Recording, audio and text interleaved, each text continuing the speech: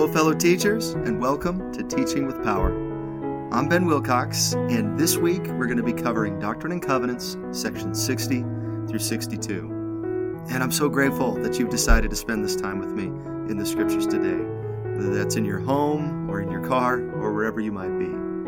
I really hope that I can provide you with some insights and ideas that will help you to teach and also understand the scriptures in a more relevant and meaningful way. So grab your scriptures and your marking pencils. It is time to dig deep. For an icebreaker, then, I like to start out with some bad travel advice. And I consider myself fortunate in that I've been lucky enough to have been able to travel quite a bit. And I can tell you that there's some good advice out there, and there's some bad advice. So here is some of the worst travel advice that I could ever give you. 30 minutes is more than enough time between flights. If you drink the tap water, your system will get used to it quicker. Find accommodations as you go. It's more fun that way. Don't worry about eating anything before you get on the plane. Airline food is delicious. The best place to keep your money and your passport is in your back pocket. The airport is a very comfortable place to sleep. And then finally, why visit the real thing when you can see the Disney replica instead? It's safer. Now please, by all means, don't believe any of this, or you may never want to travel again. And now that we've gotten the bad advice out of the way, we're going to spend the rest of the lesson taking a look at some good travel advice. Life is a journey, and the Lord has some great travel tips for us as we go. This is the kind of travel advice that you can trust because He knows the way. In fact, He is the way, the truth, and the life. And the scriptures have a number of what I would call journey narratives in them. These are accounts of God's people taking some kind of an epic journey, usually to a promised land of some sort, or a better life. Some examples of these: you've got the children of Israel leaving Egypt and traveling to their promised land, Lehi and his family going to the Americas, the Jaredites, Noah, the early pioneers, all describe a journey that a group of faithful people embarked on. And anytime you have a journey narrative in the scriptures, God invites us to draw a comparison between their physical journey and our spiritual one. Just as they traveled to their promised land, we learn how to travel to our own, to exaltation or celestial glory. Here, in Doctrine and Covenants 60 through 62, we have a mini journey narrative. These are revelations that Joseph Smith received on his travels from Jackson County back to Kirtland. Now, this is on a much smaller scale than our other journey narratives in the scriptures, but I think we can still apply the same technique. As we study sections 60 through 62, we're going to look for traveling truths or voyage values, travel advice for the journey of life. And if you want some evidence of this, just look how many travel terms we have in these sections. Some form of the word journey shows up at least 19 times in these sections. And then you also have terms like travel, return, trip, moving, course, arrive, and on their way. And perhaps the best title for this lesson could come from section 61, verse 24. Behold, I, the Lord, have appointed a way for the journeying of my saints. So today, we're going to study that appointed way by looking at 6 specific traveling truths. And our first travel tip shouldn't really surprise us. It's a theme that's come up over and over and over again in the Doctrine and Covenants, and this week is no exception. There's something that we've got to do as we travel. As we encounter other people along our way, we should, Doctrine and Covenants 60 verse 13. What is it? As you travel, preach my gospel. If you remember the phrase that we looked at a few weeks ago in section 52, they were to preach the gospel by the way. Here it's the same advice. As you're traveling back to Kirtland, preach the gospel along the way. Now, this week's sections seem to focus more on how not to share the gospel than on how to share the gospel. So to examine these ideas, you know me, every once in a while I find a little crossword puzzle can be a good way to pick out ideas from the Scriptures. And I entitle this one, How Not to Share the Gospel. And since this is a bit of a smaller puzzle, and to make it a bit more challenging, I'm only going to give you a list of the possible places that you can find the answers, but not give you the exact reference where each phrase is found. So here we go. The answer for to across comes from section 60, verse 2, and it's mouths. Don't close your mouths as you travel. One of the biggest things that gets in the way of us sharing the gospel with others is that we're not quite sure what we're going to say. So the Lord says, open your mouths, and they'll be filled. If we're willing to make the effort to know His Word and study it and have it in our hearts, then when we open our mouths, He promises us that the words will come. Number 5 across. Don't teach with wrath. Christ always taught in a spirit of meekness and invitation. So don't share with a condemning or a prideful attitude. Nobody actually wins a Bible bash. It's always the spirit that loses.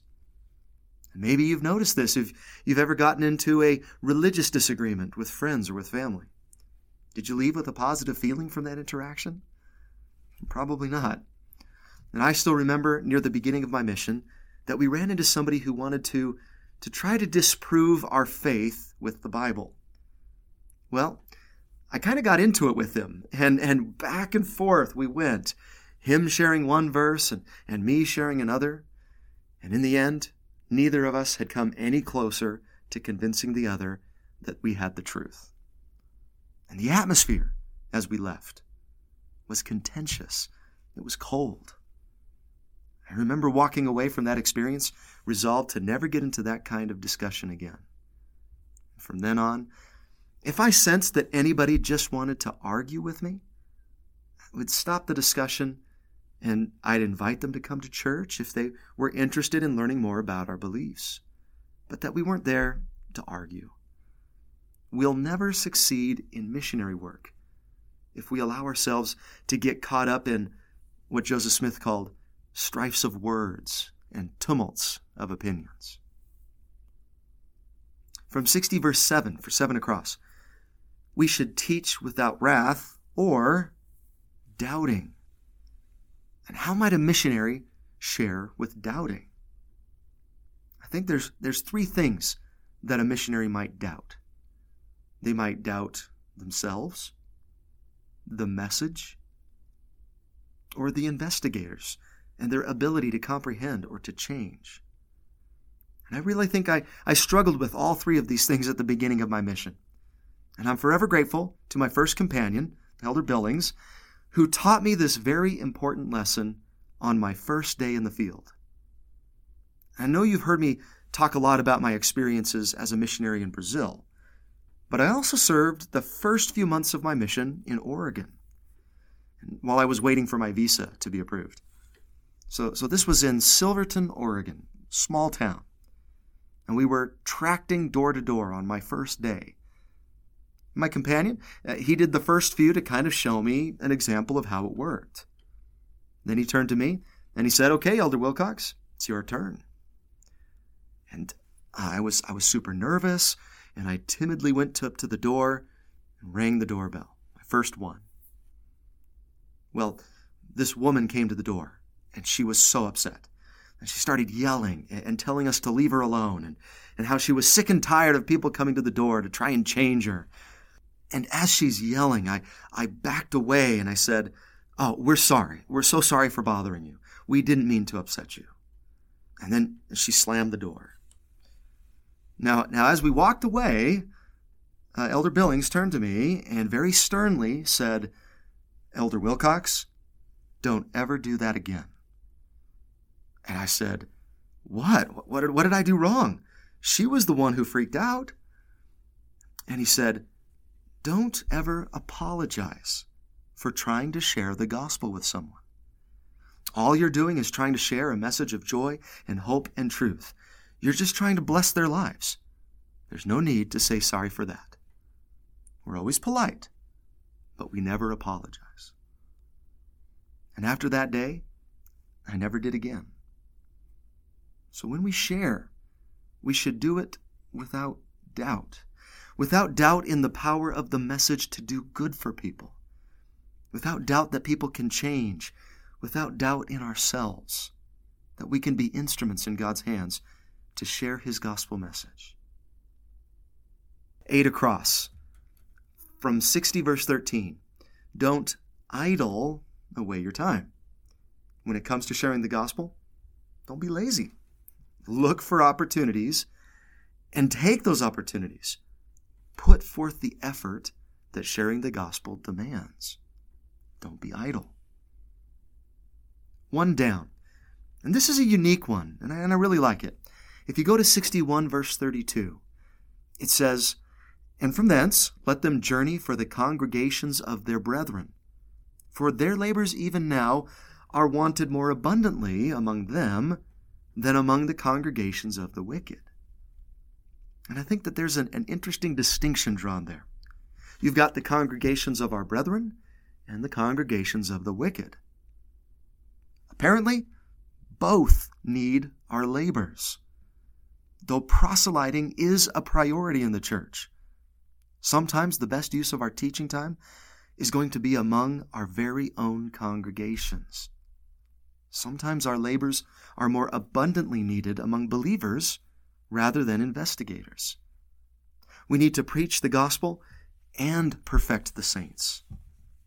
Sometimes missionaries may only want to focus their time on new conversions rather than on retention of past ones. And all souls are precious in the sight of God, and both sets of congregations need our time and our labor to get close to our Heavenly Father. Number 3 down. From 60 verse 2, open your mouth and don't hide your talent because of the fear of man. And that's usually the reason a lot of us shy away from opportunities to share the gospel. We're afraid of how other people are going to react, what they're going to say, what they're going to do.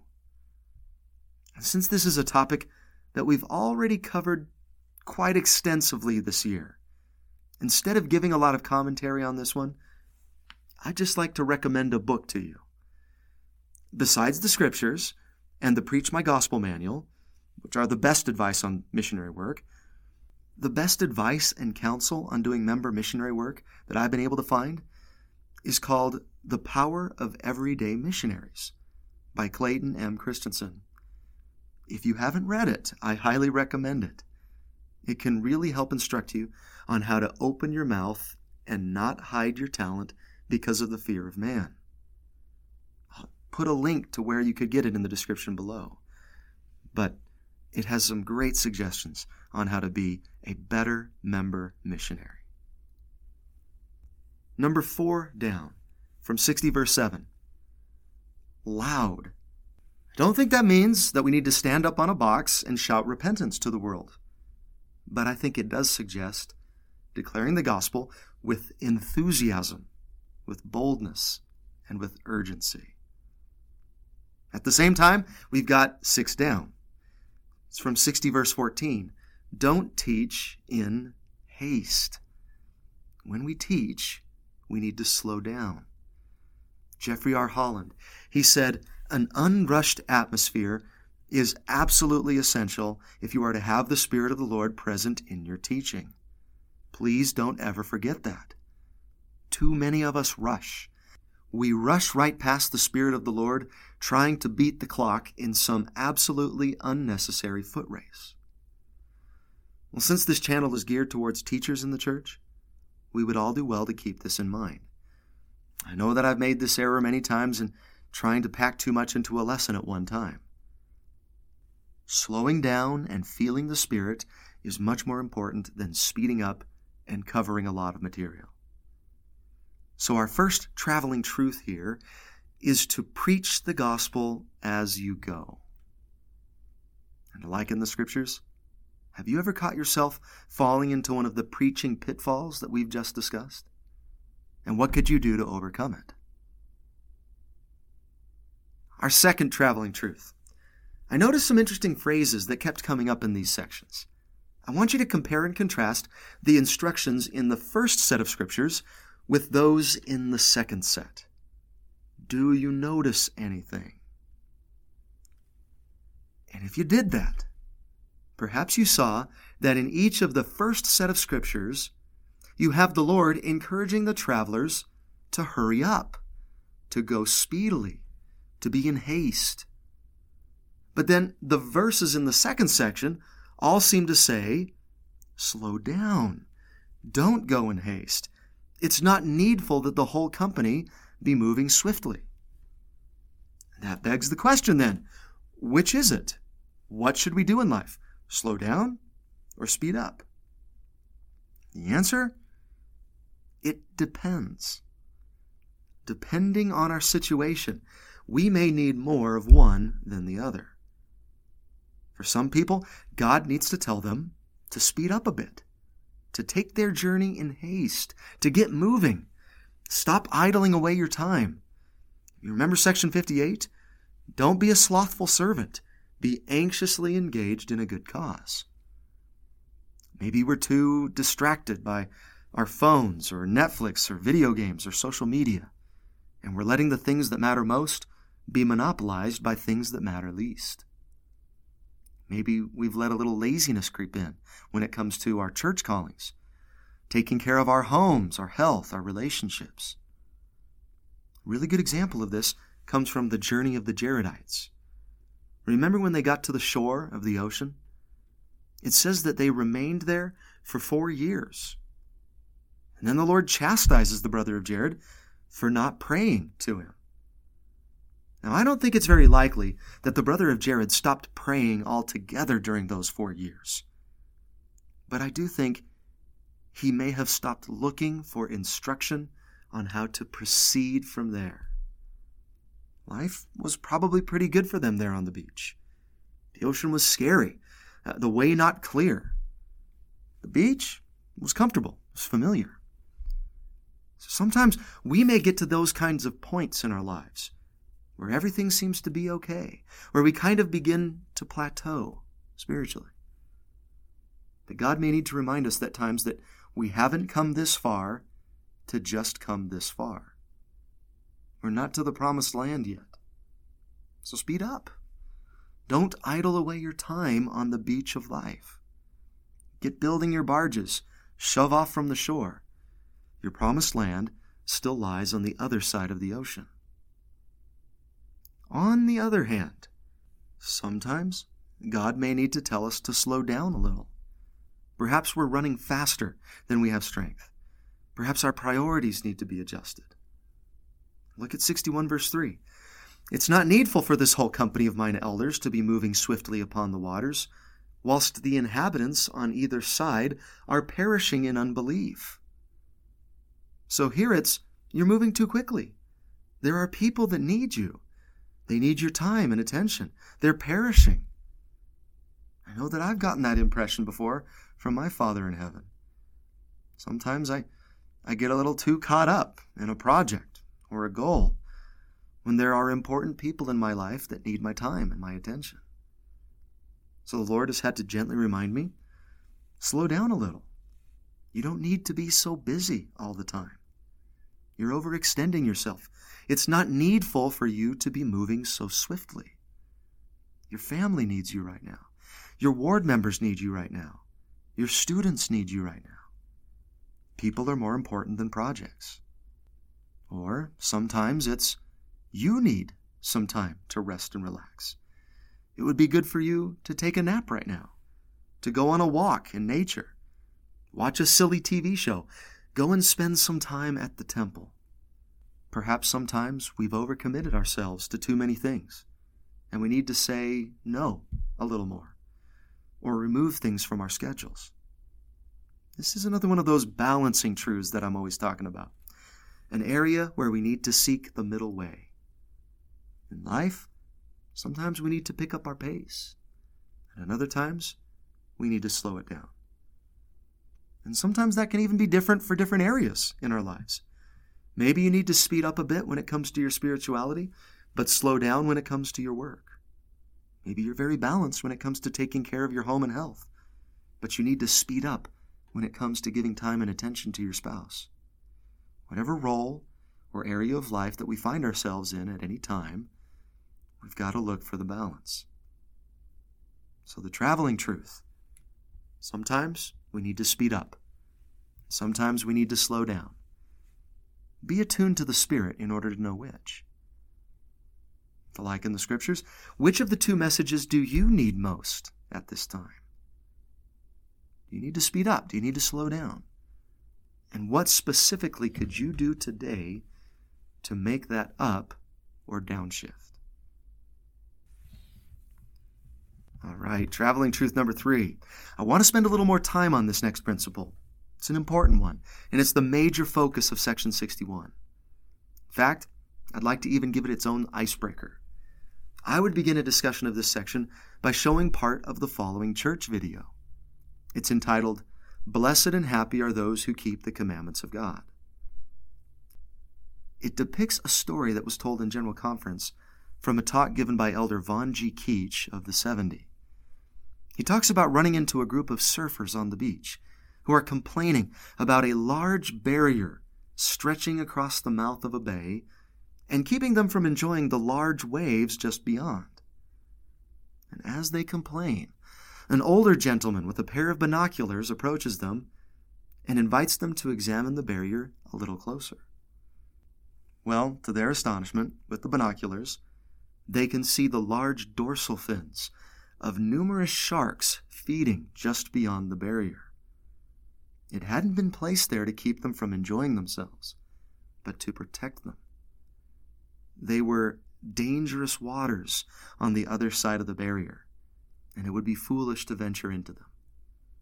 And I would just show the video up to timestamp 234 and then pause it. It may be a good idea to show the rest of the video at the end of the lesson. Section 61 of the Doctrine and Covenants also talks about some dangerous waters.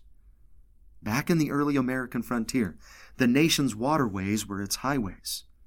They were the quickest and most practical means of travel. However, river travel did have its dangers, natural and man-made. As Joseph and his companions are traveling back to Kirtland, they find themselves canoeing the Missouri River. And the Missouri River was considered a bit more of a dangerous river to travel than, say, the Mississippi. It wasn't as wide, it was swifter moving, and it had lots of snags and submerged obstacles. There were also many man-made dangers on the rivers. Con men, foul language, river pirates, alcoholism, gambling, prostitution, thieves. If you've ever read Huckleberry Finn, you get a sense of these dangerous conditions. At one point in the journey, the canoe that Joseph and the others are paddling hits a submerged tree and almost capsizes. The men are terrified, and Joseph orders them off the river. The section heading also tells us that William W. Phelps had had some kind of vision on the river.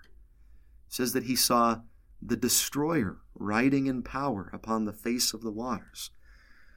Now, exactly what that means or exactly what he saw, I'm not sure. I mean, was Satan water skiing? I'm not exactly sure what's going on there. And I'm not even sure that the destroyer necessarily means Satan either. But he has some kind of terrifying vision. It's under those circumstances that this revelation is given. Now, there's a bit of a church urban legend that's growing up around this section. It goes something like this. Satan has control over the water in the last days, which makes them inherently dangerous. And that's the reason why missionaries aren't supposed to go swimming. Because if they do, Satan could get control of them and drag them down to a watery grave.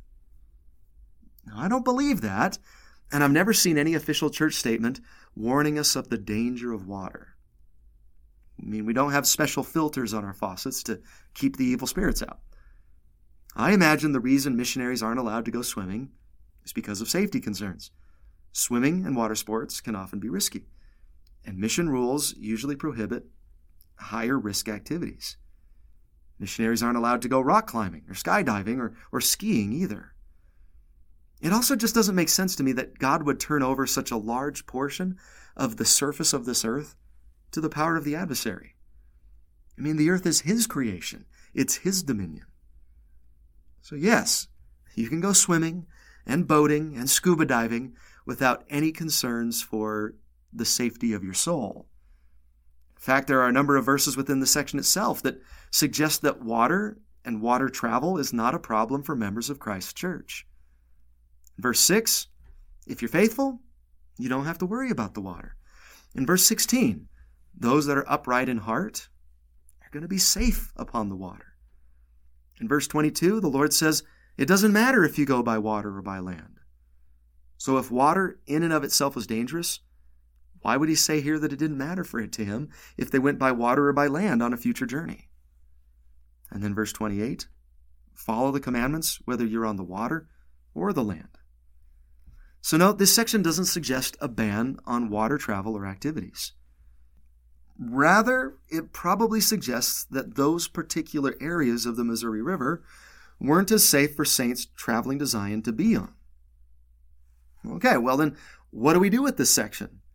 Is it kind of an anomaly with a message that's only applicable to the people that were there at that time? Or is there a broader message that can be more widely applied? Well, I believe the latter. I believe the Lord is always trying to teach people of all times through His scriptures. The dangerous waters here can be symbolic. And there's a big hint of that in verse 14. He says, behold, I, the Lord, in the beginning blessed the waters, but in the last days, by the mouth of my servant John, I cursed the waters. What's he talking about there? He's referring to a prophecy made by John in the book of Revelation. The book of Revelation is a very symbolic book, and the waters in the book of Revelation are a symbol for people. For the people of the world. There are seas and waves of people. And Satan comes up out of the waters in the book of Revelation, showing that he would have great control over many people and nations in the last days. Now that makes sense, doesn't it? Satan may not have dominion over the actual water of the earth, but he definitely has dominion over a lot of people, over much of mankind. Only those that are upright in heart can ever hope to navigate those dangerous waters safely. And that begs a great discussion question. Why is turbulent water a good symbol for Satan and his kingdom? Well, rough and turbulent waters are powerful, and they can drag you away in its control, much like sin. You can call me morbid, but I make it a point to read all the search and rescue reports in my area. I like to be aware of the dangers that people encounter in the areas that I like to recreate, in hopes that I'll be able to avoid a similar circumstance. Every spring in Big and Little Cottonwood Canyons, people drown in the rushing streams that form from the spring snowmelt. Though the rivers really aren't that wide, they're deceptively swift and powerful. Unfortunately, every year, people underestimate the power of those waters, and they're sucked in. They're pinned against rocks and logs, and they drown. Do you remember the symbol that the Lord used in Lehi's dream to show the consequences of sin or the depths of hell? It was a raging, filthy river which caught many up and swept them away to destruction. Once we're pulled into the waters of worldliness, our spirits and faith are deprived of spiritual air, and we suffocate. And oftentimes, addictions work this way. The water seems okay. It looks refreshing. How dangerous can it be? People dip their toes in, walk a little further from shore, and before they know it, they're being pulled down the river in a current that seems impossible to resist. Another reason, water is unstable. Have you ever tried standing up in a canoe or a kayak? It's very, very easy to get flipped over. Satan's kingdom is unstable. The ways of men are unstable. The standards and values of the world are constantly shifting and moving. Another reason, water can often hide the dangers beneath its surface. Like in the video at the beginning, sharks may lurk there. Or with Joseph in the Missouri River, submerged logs or snags that can threaten to tip our canoes. I once did a kayaking trip with my family down the San Rafael River a few years ago. At one point in the trip, my sons were paddling ahead of me, and on the surface of the water, they could see only a small branch sticking out of the middle of the river. What was hidden from our view was a much larger tree trunk just below the surface of the water. When my older son came to that spot, his kayak got stuck on the edge, and it flipped it over completely. Well, my other son, who was following close behind, came to the exact same spot, and sure enough, his kayak flipped over too. So now I had 2 boys in the water and 2 kayaks to try and retrieve all at the same time. And I obviously prioritized making sure that both boys were okay. And then we watched our kayaks swiftly float away from us down the river. Luckily, about a mile downstream, somebody was able to stop them and they pulled them onto the shore. We were worried for a long time that we may have lost all our supplies and kayaks. Well, what's the Lord's advice for the dangerous waters of the world then? What message do you pull out of the following verses? 4 through 5. Nevertheless, I suffered that you might bear record. Behold, there are many dangers upon the waters, and more especially hereafter. For I, the Lord, have decreed in mine anger many destructions upon the waters, yea, and especially upon these waters. From verse 15. Wherefore the days will come that no flesh shall be safe upon the waters. Then 18 and 19. And now I give unto you a commandment, that what I say unto one, I say unto all, that you shall forewarn your brethren concerning these waters, that they come not in journeying upon them, lest their faith fail, and they are caught in snares. I, the Lord, have decreed, and the destroyer rideth upon the face thereof, and I revoke not the decree. What would you say is the Lord's message about dangerous places then? Stay away from them at all costs. Travel with great caution.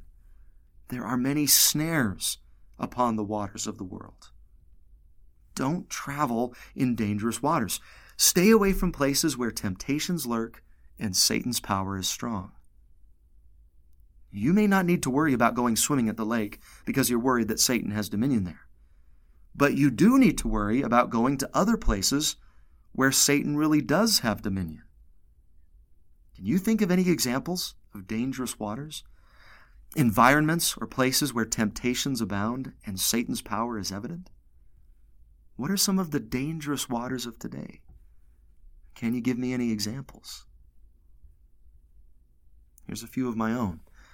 Sitting alone with unfiltered access to the internet can be dangerous waters. Certain types of parties can be dangerous waters. Spending time alone or flirting with a person that is not your spouse can be dangerous waters.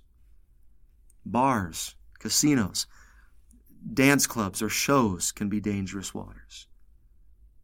Spending a lot of time with a group of people that swears, drinks, smokes, does drugs, or talks about inappropriate things all the time can be dangerous waters. A really good example of this principle comes from the life of Peter. Perhaps you remember the Savior's prophecy that he would deny him 3 times before that night was over. Now, Peter didn't want that to happen, and so the smartest thing that he could have done would have been to go home and lock himself in the closet and tell his wife not to let anybody see him until they heard the rooster crow. Instead, he went to the absolute worst place he could have gone if he wished to avoid being caught in a situation where he'd be tempted to deny the Savior. He went to Caiaphas' palace, a place that was swarming with the enemies of Christ. He went knowingly into dangerous waters. There are a lot of snares that surround us, and we do well to stay away from them. I like this short quote from one of my favorite movies, A Man for All Seasons. A man should go where he won't be tempted. Not only should we not go to these places, but we should forewarn each other about them, as he said in verse 18. And what do you think we should do if we ever find ourselves traveling in dangerous waters? We should get out, head to shore, seek to travel on the bedrock of terra firma, and avoid the instability of the turbulent torrents of temptation. Joseph of Egypt is a good example of this. When he knew that Potiphar's wife was after him, he tried very hard not to be around her. He sought to avoid the dangerous waters. But when she corners him, what does he do then? The scriptures say that he fled and got him out. Well, we can do the same. So a final activity. Number off your students from 1 to 4 and assign them a verse. Have them look in their verse for advice on how to avoid dangerous waters. So in verse number 10, be faithful and you'll be preserved. Make sure that you have a strong foundation of faith on your journey. Pray, study, worship. These things will help keep your faith strong and your resistance to temptation secure. Verse 37, humble yourselves. Pride always comes before the fall. I recently read a story in the news where a social media star was trying to get an impressive selfie near a large waterfall. Sadly, they slipped and they lost their life. We've got to be humble and recognize the power and the danger of Satan's waters and stay far away from them. In verse 39, this is a verse that seems to solidify in my mind the idea that this chapter is much more about spiritual dangers than physical ones. This is the final verse of the section, and it doesn't contain a warning about water or rapids or submerged logs. It says, pray always that you enter not into temptation, that you may abide the day of his coming. So prayer will help us to avoid temptation. If we ever find ourselves being tempted to enter the waters of the world, we should pray for strength that we enter it not. And that leads us perfectly into 62 verse 1. What does the Lord teach us about temptation there? It says that he knows our weaknesses and he knows how to succor those that are tempted. Succor means to rescue. Or if you break the word down into its Latin roots, it means to run to help you. The other place that I've seen that word in Scripture comes from Alma's description of the atonement, back in Alma 7, verses 11 through 12. Those verses describe all the things that the Savior felt or experienced during his sufferings in the Garden of Gethsemane and the cross. They tell us all the things that filled his bitter cup. And one of them you're going to notice is temptations. Christ knows and felt our temptations. He knows what it feels like to be tempted. And therefore, he knows how to help us through it. That's part of the enabling power of the atonement. We can receive and be rescued by that power if we pray and turn to Christ in those moments that we're tempted. 1 Corinthians 10:13 comes to mind. There hath no temptation taken you, but such as is common to man. But God is faithful, who will not suffer you to be tempted above that ye are able, but will with the temptation also make a way to escape, that ye may be able to bear it. The atonement is Christ's means of helping us to escape our temptations. He comes to rescue us and to give us the strength that we need to overcome. Have you ever experienced that enabling power in your life? There may be times when we look heavenward and we say, I'm just not strong enough, Lord. And he says, I know, you're not, but I am. And I can give you power to escape. Turn to me, rely on me, pray to me, and I will rescue you from your temptations and weaknesses. I will run to help you. He can, and he does. And I really believe it's that straightforward. When you're tempted, pray. Ask for help. Be humble enough to recognize that you can't do it on your own. Draw strength from Christ, and his succor will come. Traveling truth number 3, stay away from dangerous waters. Avoid places where you might be tempted. To liken the scriptures, are there any dangerous waters that you've been wading into lately? What are you going to do to avoid them in the future? And a great way to conclude this portion of the lesson would be to show the remaining minutes of the video that we started with. Elder Keach does a great job of driving this message home. Traveling truth number 4. Shorter one here. Look at the following verse and see if you can find a traveling truth in it. How should we travel? According to 61 verse 35. The Lord tells them to journey together, 2 by 2. The truth, it's not good to travel alone. Sometimes you need a Samuel Smith to travel with. Companionship and friendship are eternal principles of travel through life. Therefore, God has provided us with many possible traveling companions. Ideally, we travel as families, or we travel as husbands and wives, or we travel as fellow ward members, or in companionships, friendships. But completely alone is not good. Like the Lord said to Adam, it's not good that man should be alone. Now, I'm not talking about being single here. I'm talking about isolating ourselves from others in the outside world. In order to find happiness and safety in life, it's wise to travel with good companions. And these sections suggest some other travel companions that you might travel with as well. Who do we have in 61 verse 10 and verse 36? And we can travel with the Savior. Christ promises that he's with us and he's in our midst. Don't forget to make sure that Christ is traveling with you.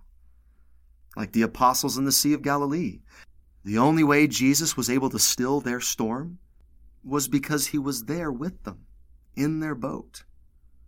Well, make sure that Jesus is in your boat. Don't shove off the shore without a place for him. Reserve a nice bench for him there. Remember, there may be times when it seems like he's sleeping in the middle of your storms. But it's okay. He won't let you sink. We may not always see him, but he's there. And then another great companion to take with you. Who is it in 62 verse 8? These things remain with you to do according to judgment and the directions of the Spirit. Make sure that you have the Spirit with you. Spirit will provide you with relevant and timely inspiration for your journey. Like a GPS recalculating your route. Sometimes the situation at hand requires new input and factors to consider, and the Spirit can be there to help navigate those difficult situations. He can also warn you of danger, help you to recognize truth, and comfort you in troubling times. And one more thought. When it comes to making friendships or creating relationships, it's always good to ask yourself 2 questions. Both are important, but it's absolutely critical that you ask them in the right order. The first question is, where am I going? And the second one should be, who am I going with? Be sure to determine where you are going first. Then you use that information to help determine the answer to the second question and the kinds of people that you decide you'll travel with. Some people ask, who am I going with first? And that can be an unfortunate decision at times. Because what if that individual has an entirely different destination in mind? Either you're going to be taken somewhere that you never intended to be, or there may be a painful parting later. So traveling truth number 4, don't travel alone. Be sure to fill your boat with the right companions. To liken the scriptures, what travel companions are you grateful for? And what could you do to show them your appreciation? Number 5, another short one. How should we travel according to this verse? 61 verse 36. He says, be of good cheer. little children, for I am in your midst." As we make our way through life, hopefully we can be of good cheer. It's important that we find joy in the journey. Even with tribulation, even with dangers and persecution, joy is still possible. One of my favorite talks ever on this topic comes from Elder Joseph B. Wirthlin from General Conference of October 2008, entitled, "Come What May, and Love It." He offers us some great and inspiring counsel on finding joy in the journey, in the ups and downs of life. And by the way, he tells some hilarious stories in this talk. But here's just a snippet from this talk. How can we love days that are filled with sorrow? We can't, at least not in the moment. I don't think my mother was suggesting that we suppress discouragement or deny the reality of pain. I don't think she was suggesting that we smother unpleasant truths beneath a cloak of pretended happiness. But I do believe that the way we react to adversity can be a major factor in how happy and successful we can be in life. If we approach adversities wisely, our hardest times can be times of greatest growth, which in turn can lead toward times of greatest happiness. Hopefully we can find joy in life despite the hardships and the trials and the snags and snares that we may face. There's a lot to enjoy. The taste of good food, the comfort of loving relationships, the beauties of creation, the fulfillment of hard work, accomplishment, or creativity, and so much more. Be of good cheer. Remember that men are that they might have joy. Traveling truth number 5, find joy in the journey. Be of good cheer, despite the difficulties. To liken the scriptures, what things in life bring you the most joy? Our final traveling truth. Just like preaching the gospel, there's another major theme that comes up over and over again in the Doctrine and Covenants, and that's the theme of forgiveness. In fact, it's almost like a Where's Waldo in each section. You're going to find it in almost every section in the D&C. So we're going to play the Find Forgiveness game right now. Be the first person to find it in the following sections. And if you're teaching the youth, you could throw out a treat to whoever finds it first. So where is it in section 60? Verse 7. "And in this place let them lift up their voice and declare my word with loud voices, without wrath or doubting, lifting up holy hands upon them. For I am able to make you holy, and your sins are forgiven you." In section 61, you find it twice, actually. In verse 2, "Behold, verily thus saith the Lord unto you, O ye elders of my church, who are assembled upon this spot, whose sins are now forgiven you. For I, the Lord, forgive sins, and am merciful unto those who confess their sins with humble hearts." It's also in verse 20. "I, the Lord, was angry with you yesterday, but today mine anger is turned away." And then where is it in section 62? It's verse 3. "Nevertheless, ye are blessed, for the testimony which ye have borne is recorded in heaven for the angels to look upon. And they rejoice over you, and your sins are forgiven you." Once again, the principle of God's willingness and enthusiasm to forgive is highlighted. If you wanted to approach this section as a brief handout, you could place each of these verses next to each other and have them circle their favorite phrase and write a brief explanation of why. Probably my favorite of these verses is 61 verse 20. "I was angry with you yesterday, but today mine anger is turned away." I love how quickly God is able to forgive. He gets over things really fast. People aren't usually like that. We hold grudges. These can last for days or even years. But God gets over it.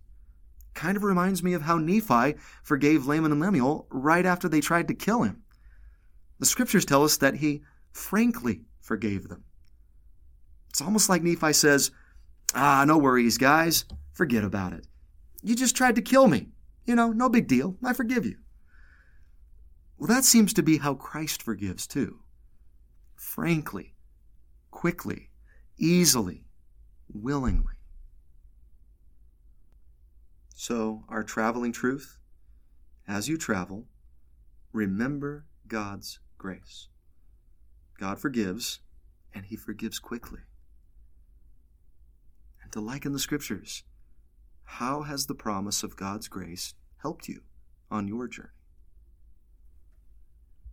Well, one final concluding activity here. A question for your students to ponder. Which of the 6 traveling truths meant the most to you today, and why?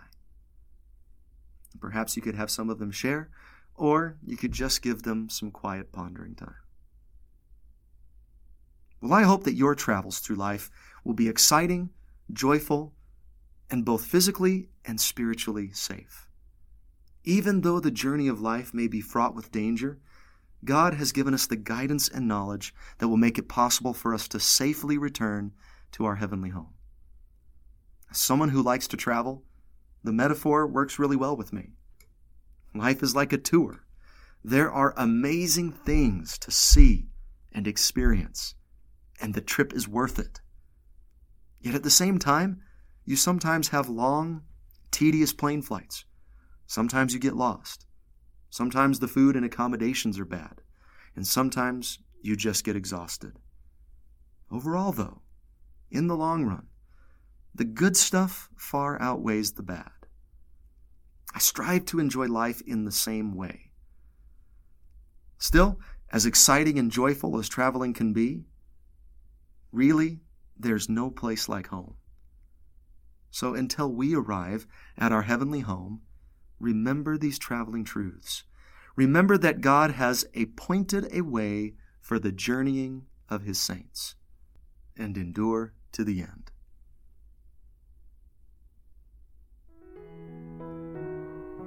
Well, thank you for joining me today.